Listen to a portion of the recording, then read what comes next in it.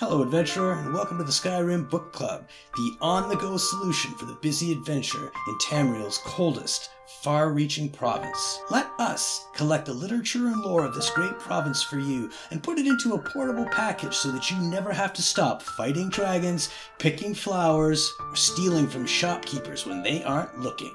With an ever-increasing archive, SkyrimBookClub.ca has got the story for you. Until next time, enjoy the book.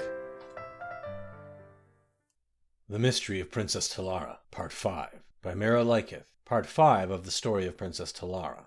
"By what right do you arrest my father?" cried the Lady Gillia. "What has he done?" "I arrest the King of Camlorn, the former Duke of Olowine, by my right as an Imperial commanding officer and ambassador," said Lord Strail, "by the right of law of the Emperor of Tamriel, which supersedes all provincial royal authority."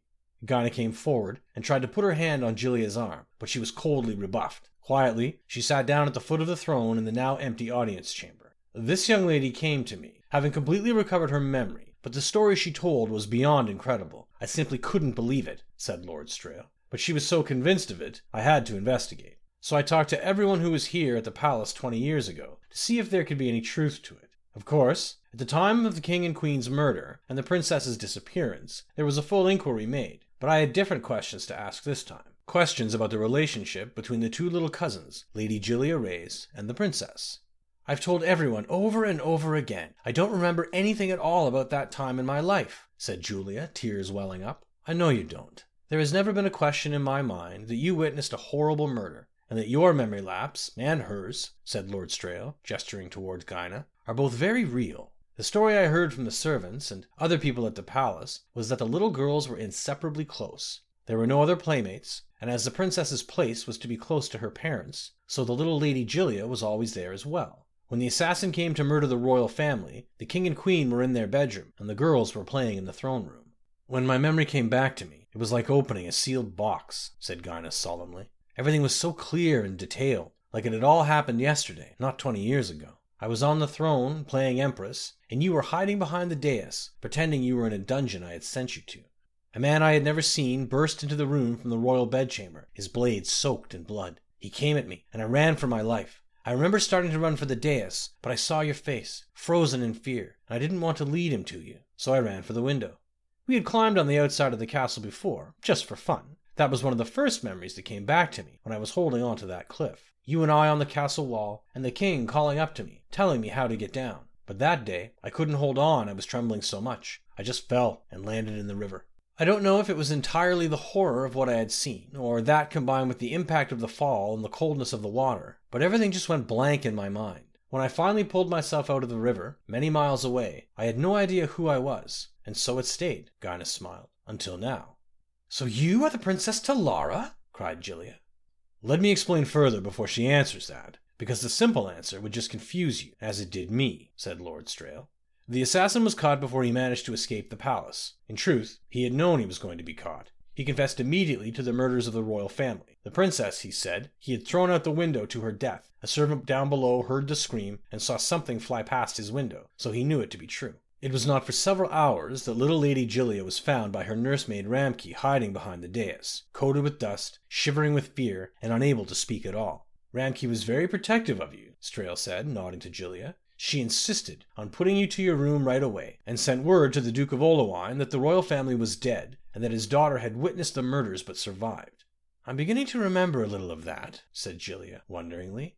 "I remember lying in bed, with Ramke comforting me. I was so muddled and I couldn't concentrate. I remember I just wanted it all to be playtime still. I don't know why. And then, I remember being bundled up and taken to that asylum." "It'll all come back to you soon," Gina smiled. "I promise. That's how I began to remember. I just caught one detail, and the whole flood began." "That's it," Gillia began to sob in frustration. "I don't remember anything else except confusion. No, I also remember Daddy not even looking at me as I was taken away, and I remember not caring about that, or anything else."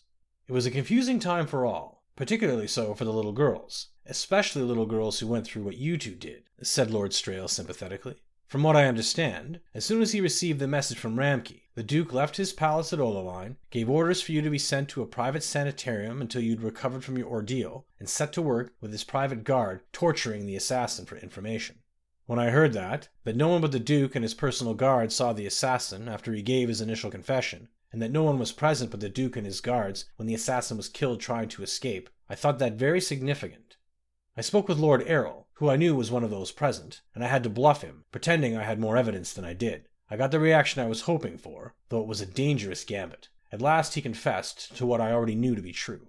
The assassin, Lord Strail paused and reluctantly met Gillia's eyes, had been hired by the Duke of Oloine to kill the royal family, including the princess's heir, so that the crown might be passed to him and to his children. Gillia stared at Lord Strail, aghast. My father? The assassin had been told that once the Duke had him in custody, he would be paid and a prison break would be arranged. The thug picked the wrong time to be greedy and tried to get more gold. The Duke decided that it would be cheaper to silence him, so he murdered him then and there, so the man would never tell anyone what really happened. Lord Strail shrugged. No tragic loss as far as murderers go. In a few years' time, you returned from the sanitarium, a little shaken but back to normal, except for a complete absence of memory about your childhood. And in that time, the former Duke of Oloine had taken his brother's place as the King of Camlorn. It was no small maneuver. No, said Gillia quietly. He must have been very busy. He remarried and had another child. No one ever came to visit me in the sanitarium but Ramke. If he had visited and seen you, said Gyna, this story might have turned out very differently. What do you mean? Asked Gillia. This is the most amazing part, said Lord Strail. The question has long been whether Gyna is the Princess Talara. When her memory returned, and she told me what she remembered, I put several pieces of evidence together. Consider these facts. The two of you look remarkably alike now after 20 years of living very different lives, and as little girls and constant playmates, you looked nearly identical. At the time of the assassination, the murderer, who had never been there before, saw only one girl on the throne, who he assumed to be his quarry. The woman who found Lady Gillia was her nursemaid Ramke, a creature of unstable mind and fanatical devotion to her charge, the type that would never accept the possibility that her beloved little girl had been the one who disappeared. The nursemaid was the only single person who knew both Princess Talara and the Lady Gillia who visited you while you were in the sanitarium. Finally, said Lord Strail, consider the fact that when you returned to court from the sanatorium, 5 years had passed, and you had grown from a child to a young lady. You looked familiar, but not quite the same as your family remembered you, which is only natural. I don't understand, cried the poor girl, her eyes wide, because she did understand. Her memory was falling together like a terrible flood. Let me explain it like this, said her cousin, wrapping her in her arms. I know who I am now. My real name is Gillia Reyes. That man who was arrested was my father, the man who murdered the king, your father. You are the Princess Talara.